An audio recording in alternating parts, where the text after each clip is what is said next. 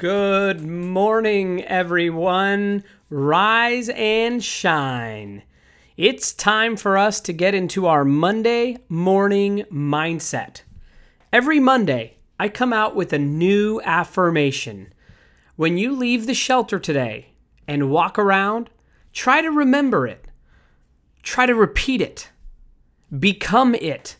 It's that simple. Our mind is like a garden, and it will grow real nice if we water it every day with love and attention. Each affirmation is like a new fruit in your garden. Let it grow, smell it, taste it.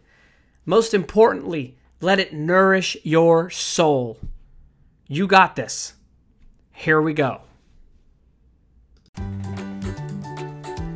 Many people share my pain.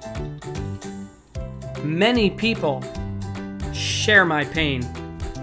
That's right. You may feel very alone right now.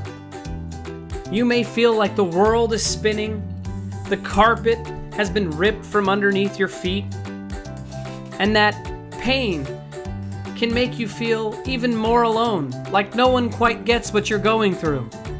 But rest assured, people have been there. They have your back. They have felt the same kind of fear and loneliness that you feel right now.